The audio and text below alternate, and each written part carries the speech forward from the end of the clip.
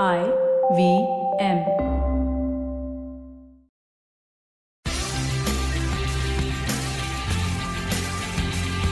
Devashri Trivedi, a political activist in Gujarat, bought 150 condoms. That's a lot of condoms. She then packed and sealed them in 12 envelopes and mailed them to the Bombay High Court judge, Pushpa Ganeriwala. Why would she do that? Hey, welcome to the show, The Longest Constitution. My name is Priya Mirza and I teach political science in Zakir Hussain Delhi College, University of Delhi. And this is not a lecture on the Constitution, but it's a reminder about what the Constitution was meant to do for us every day in every relationship, for every body, adult or child. The first series is about sex and freedom and how the Constitution relates to that. In the previous episodes, we talked about how the state has no business in our bedrooms as long as the sex is between consenting adults. On today's episode, we're talking about children and the Constitution and pedophilia. Was our Constitution written for the children of this nation? Where do children figure? Children are citizens and they have the same rights as any adult, except they aren't equipped to deal with an adult world. How would you react if a man unzipped his pants, put his hands on your chest when you were 5 years old?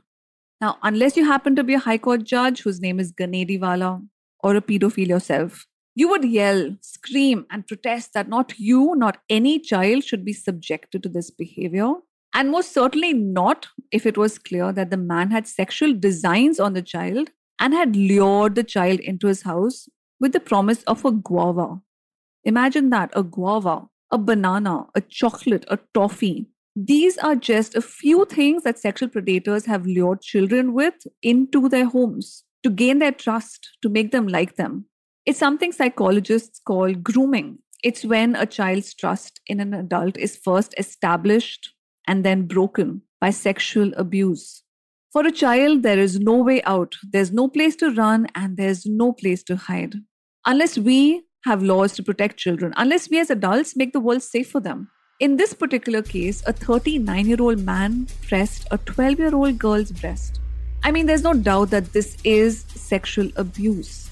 But when a case was filed under the law, POSCO, and that's Protection of Children from Sexual Offences Act 2012, the judge I just mentioned acquitted the man of charges, saying that pressing a minor's breast without skin-to-skin contact cannot be termed as sexual assault. Ganeriwala just doesn't seem to get the point about sexual abuse and doesn't see it, though it's right in her face. In a previous case where a 50-year-old man molested a 5-year-old girl, the same judge said that holding the hands of a minor and unzipping her pants does not amount to sexual assault under the POSCO Act. But what is this law which claims to protect children from sexual offenses but seems clearly unable to do so? Or is it the interpretation? POSCO is India's first gender-neutral law to protect children from sexual assault. Now, before 2012, which is when the law was passed, in cases on sexual assaults on children, the penalty and prosecution depended on the gender of the child. If the child was a girl, a case could be filed for statutory rape under Section 375 of the IPC or for outraging the modesty of a woman under Section 504. But a child is not a woman. For a boy, the charges came under the unnatural sexual offences under Section 377, which we looked at in our last episode. These criminal laws were totally inadequate to protect children who were victims of sexual abuse, which did not necessarily involve penetration. Now, remember in the two cases which came before Ganeriwala, there was no penetration. POSCO is India's first law which recognizes the wide range of sexual abuse perpetrated by pedophiles who abound in all forms. Like these two British retired naval officers, Alan Waters and Duncan Grant, who set up 3 Anchorage shelters in South Bombay. They provided beds to boys from slums that feature in the Oscar-winning movie Slumdog Millionaire. Except that along with the generosity of these beds, these British men were also forcing boys to have sex with them. Now, children are unable by definition to petition the courts themselves, and certainly not homeless boys. It took the grittiness of child rights activist Maharukh Adinwala to file a complaint on behalf of these underprivileged orphan boys in 2001. And it took another 10 years and the reliance on a single section, 377 Indian Penal Code, to prosecute them. Eventually, they were sentenced to rigorous imprisonment. But the case drew attention to the fact that India had no law to protect children. In fact, till this point, there was only one state which had child abuse legislation, and that was the state of Goa. The Goa Children's Act 2003, which was passed on account of the wide scale child trafficking perpetuated allegedly by foreigners. But while the Anchorage case was underway in 2007, a national study on child abuse was released by the Ministry of Women and Child Development in India. And this was the first ever study on child abuse. And the data was shocking. The report said that every second child in India has been sexually assaulted, which meant that the crime wasn't just committed by foreigners coming to India, but in homes across the country, by uncles and cousins, fathers and brothers, friends and strangers. It revealed that India's children were not safe, that our laws were not enough, that we had no laws specifically to protect children from sexual offenders. Our constitution was framed for the people of this country, and the word people includes children.